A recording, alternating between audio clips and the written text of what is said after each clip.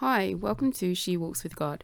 I'm Annie, this is my podcast, and I'm here with no music, no fluff, just me, my mic, and my walking with God story. In this episode, I'll be speaking about the power of the past and how opening my eyes to this power helped me to understand the ways that the past is able to inspire and limit my present and my future. I'll also be sharing how and why it became clear to me that God is very much a generational God and the impact that had on my life. Now, a number of years before I left London, a friend said to me, Annie, to know who you are and where you're going, you need to know who you were and where you're coming from. Now, based on my belief and experiences today, I could dissect and go into that really deeply and share so much about that statement. But at the time, and up until I found myself walking with God in New York, all I took from it related to looking back to my parents and grandparents. So that's the context it felt like it had for me. Looking at their lives and their experiences and how that had influenced and steered my own. So, for example, I remember in my 20s sitting down with my biological father, and we'd had a pretty tumultuous relationship, to put it lightly, so we didn't really speak much. But on this one occasion, we sat down, and while we were talking, he spoke about his weight problem, because he had been really, really big since I was small. And he told me how he'd used food for comfort, and I was actually amazed to hear him share some of his behaviours with food that were behaviours I indulged in too. I looked at my gran and my mum, very strong women who took care of the home, didn't need a man per se to get things done. And, my mum's career in a male-dominated industry like engineering. And I related it to my own desire to pursue a career as a pilot, another male-dominated industry. And I was quite strong as a woman as well. And I saw my grandmother, she was self-employed. She was a self-employed dressmaker. My granddad who owned businesses. And I understood where I got the entrepreneurial spirit from, or at least a desire to start businesses. So I learned and understood so much about myself when I looked at my parents and grandparents, but it didn't always feel good to see things that didn't fit the life I wanted to lead. And instead, it just kind of left me feeling helpless, because it was almost like the path was set, just because really that's what my parents and my grandparents had done. So that was my path too. And by the time I got to New York, the church had taught me about generational curses, and the focus was really on the negative impact that curses could have on my life if I didn't pray against them, believe in the blood of Jesus to sort of cover me. I learned that curses from older generations, so i.e. my parents and my grandparents, could be broken by prayer and the blood, which again, another benefit of following Christianity. So it's like, what a great selling point, the opportunity to break free from this cycle and choose my own way to be. So the more I followed Christianity and, the pastors screaming and hollering in Pentecostal churches, the more I believed in the curses that were standing in the way of my freedom. So prayer, and a lot of it, was the only way. And learning the right Christianese words to use in prayer was even more important if I wanted to break those curses.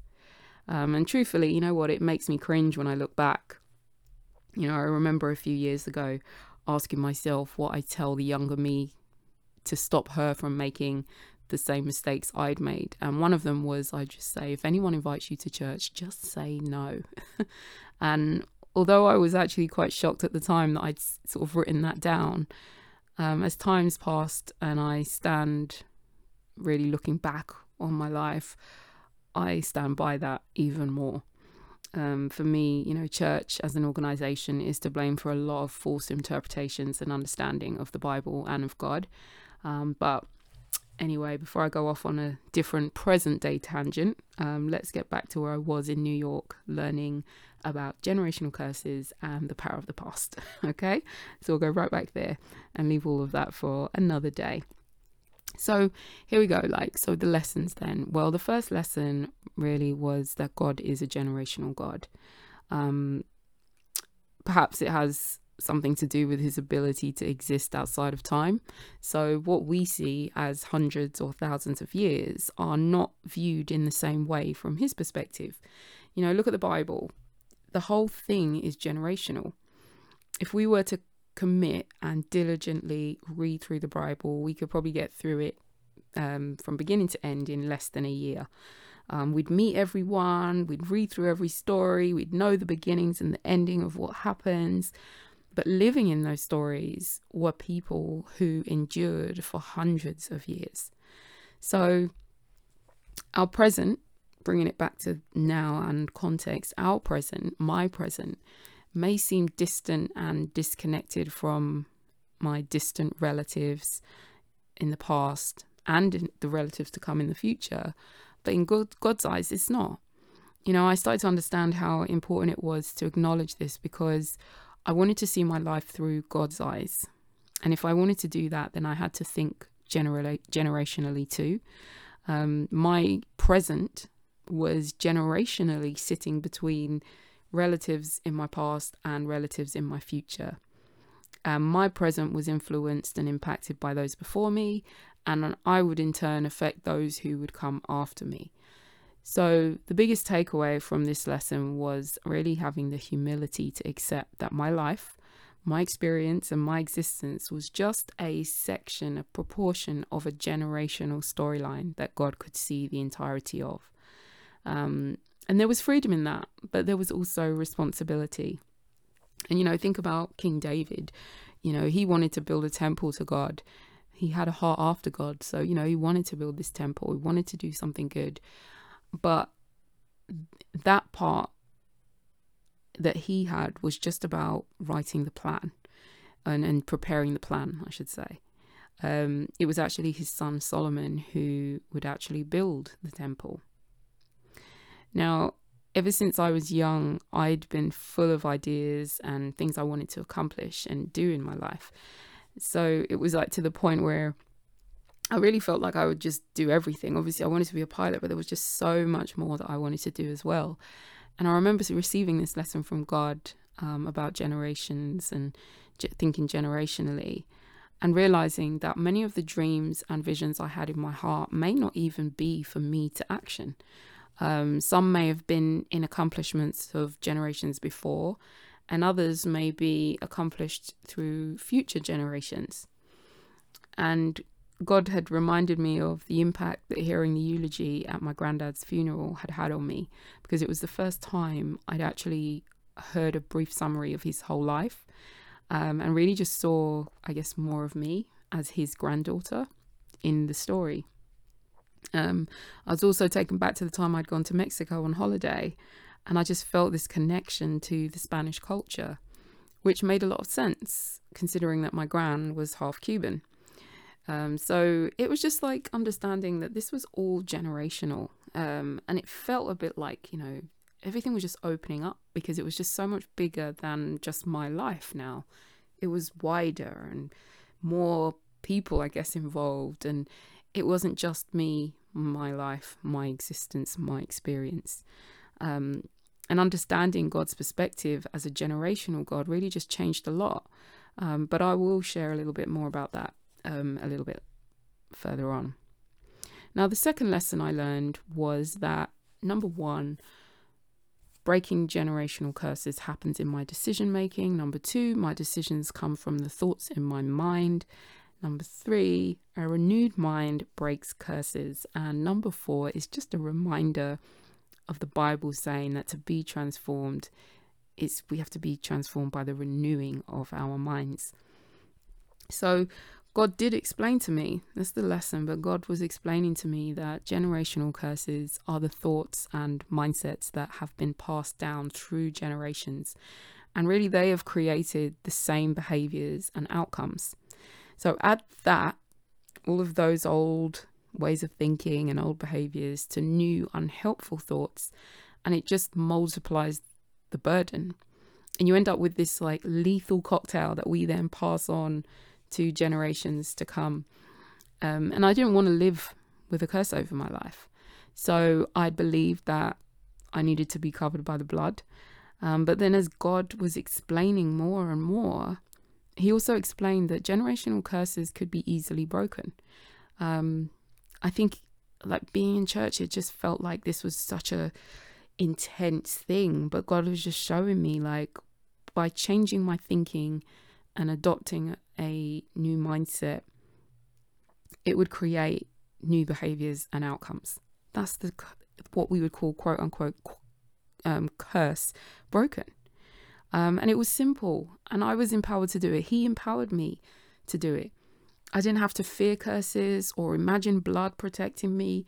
I just needed to change my thinking, and walking with God was already doing that.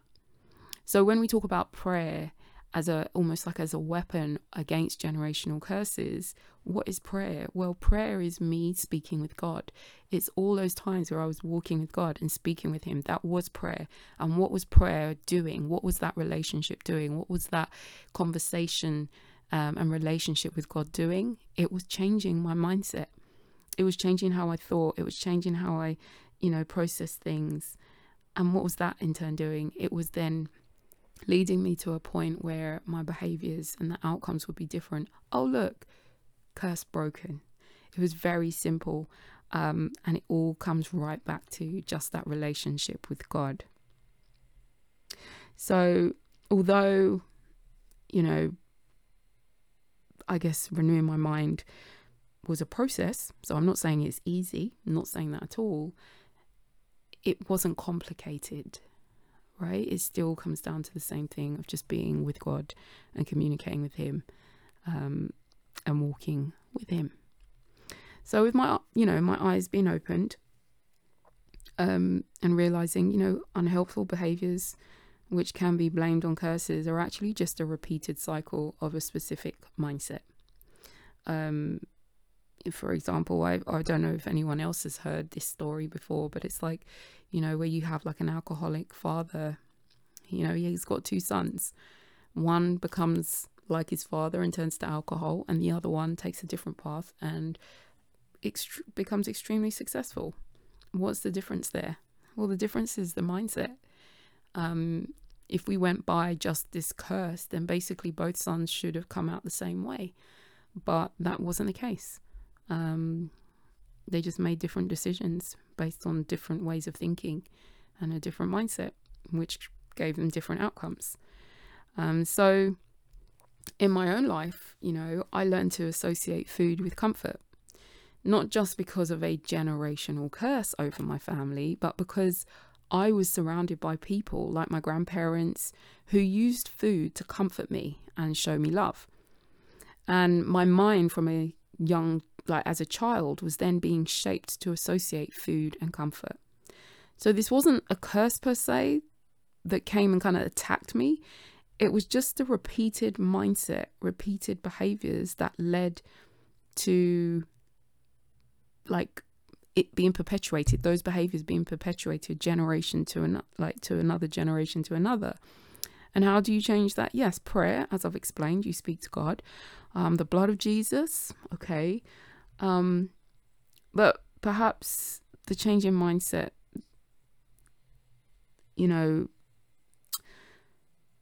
is really just about the ultimate goal of that prayer, if that makes sense, of the ultimate goal of that prayer, the ultimate goal of that faith, i.e. believing in the blood of Jesus, is really just to change your mindset. That's what the whole point of it is there to do.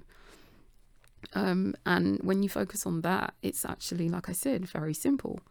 And the way that to change my relationship with food is really just about looking at, okay, well, I need to change my mindset to recognize that food doesn't equal comfort.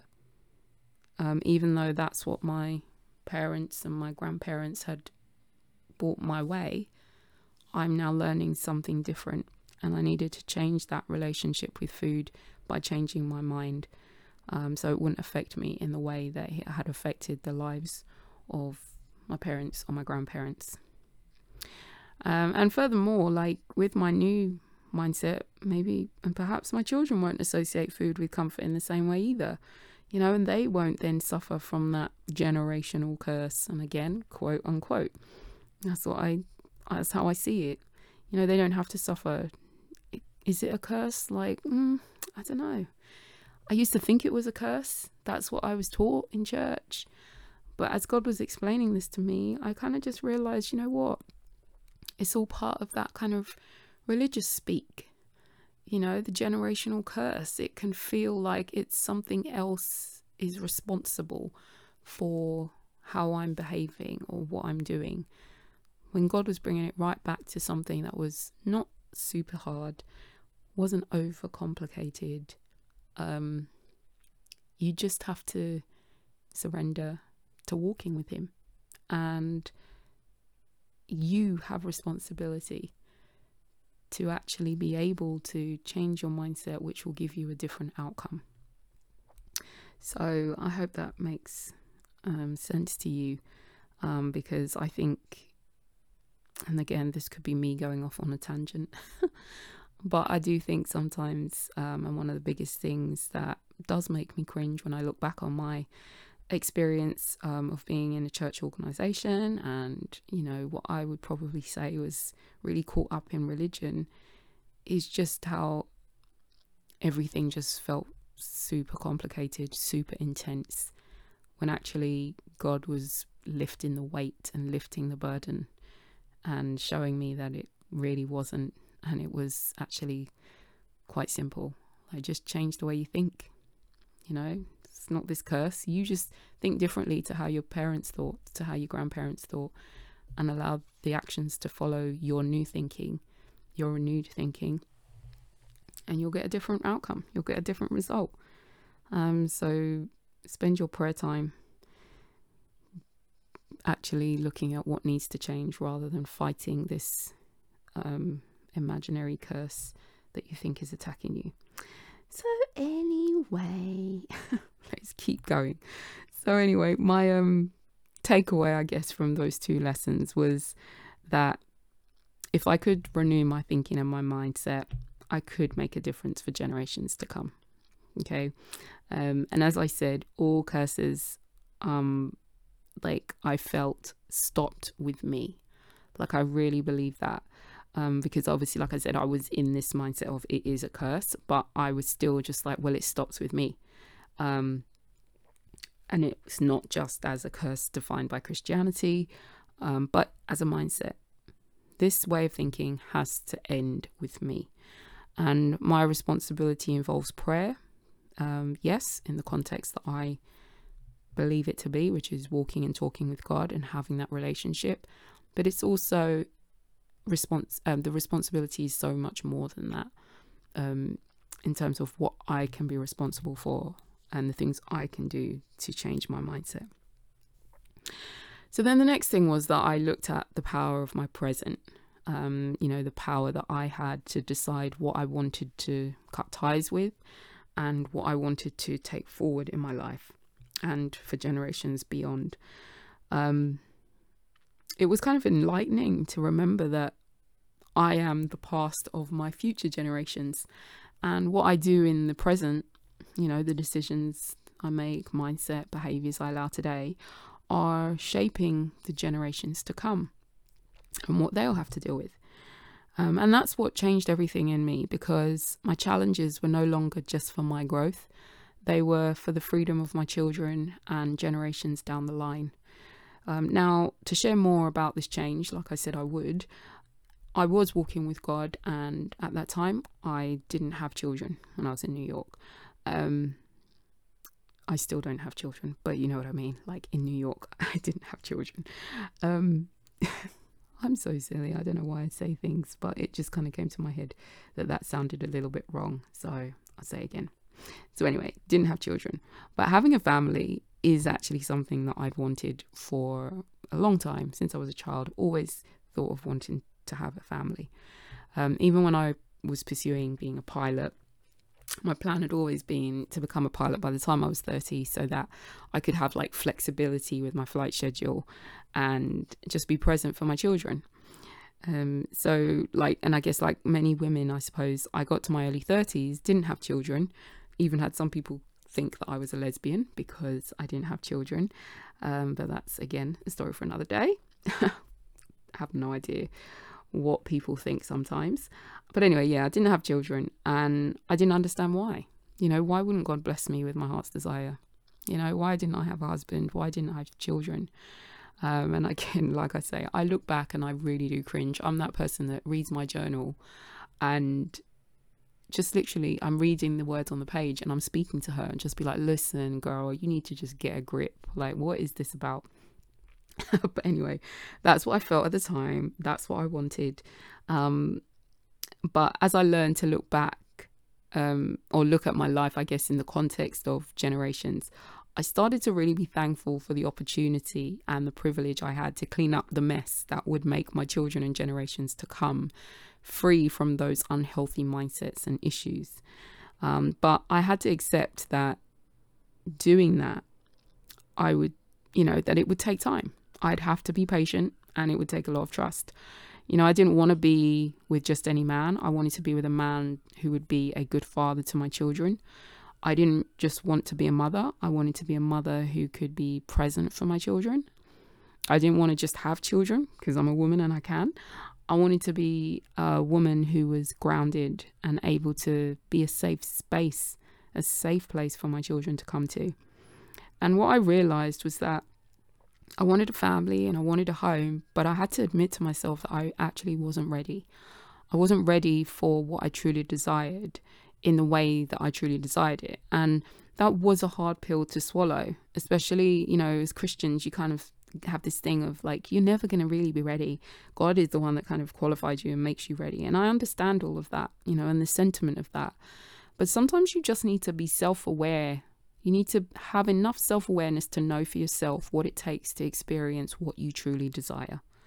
And even as a Christian who's not ready, you can convince yourself of that just so that you're able to get what you want, but you're really just settling. And that just wasn't where I was at. And I had to realize that was the truth. I wasn't ready. There was a lot of things that I had to give and that I could pass on, but I knew in my heart that God had more for me and for my future generations too. So I chose the hard path and I committed to the deep work for myself, yes, but for generations too. I wasn't just going through this process or making this commitment to myself because I felt obliged, like I had no choice. I actually wanted it. I wanted to heal and grow and get better. And although I didn't know how that was going to happen or what it meant in practice, I was surrendered to the process. And above all, I trusted God. For the first time, I felt in the core of my being that if there was one thing I was going to do with my life, it was to put an end to the dysfunction and pain and hurt and mental illness that had warped the thinking of generations and my family lineage, and that was being carried through. I wasn't having it. It would end. It would end with me. And so that became my motivation and drive. But it was ironic because to the naked eye, my life at the time was dysfunctional steroids. It was the complete opposite, as I've often said, to what I was going after. But it was when my mum had spoken to me that time when I told her I just wanted to go back to London. And she'd said, just keep going. You've come too far to turn back now. It felt like I heard generations before me just like really cheering me on, and that encouraged me. So I just believed at that time then that I had to embrace two things, humility and faith. I had big dreams, always had done since I was a child, but I was willing to release those dreams to future generations so that I could dedicate myself to the work in the unseen spiritual realm, to really just change the mental trajectory for my children. I was ready to be broken so my children could be free, even if no one else in the world understood me. I didn't care what anyone else thought. I was empowered to know that the best thing I could do for my children wasn't leaving the legacy of money or worldly success, but actually a healthy mind, especially knowing later on as well what was really going on in my family lineage. I wanted to have faith like Joshua and Caleb. That was my goal, because Joshua and Caleb had gone into the promised land, and they were the only people in their generation who believed that they could take this land, and were actually the only people who got it from that generation. Everyone else in that generation had died in the wilderness. And it was because they didn't believe. And I just decided I wasn't going to die in the wilderness. My vision was set on the promised land of a renewed mind, and I was going to get there no matter what it cost me. And that's where my children were going to be born. And I just had faith in God and his ability to lead me right through the wilderness, just as he had started to do already. So, I didn't have a manual or a blueprint. Like, all of this, God was explaining to me and showing me. I didn't have a book that said, okay, Annie, this is now what you have to do. I was just, again, taking one day at a time. And it was a new thing, I guess, obviously, for my family. All I knew was what I'd learned from church. And although I'd been walking with God, I still believed that I needed a human being to lead me.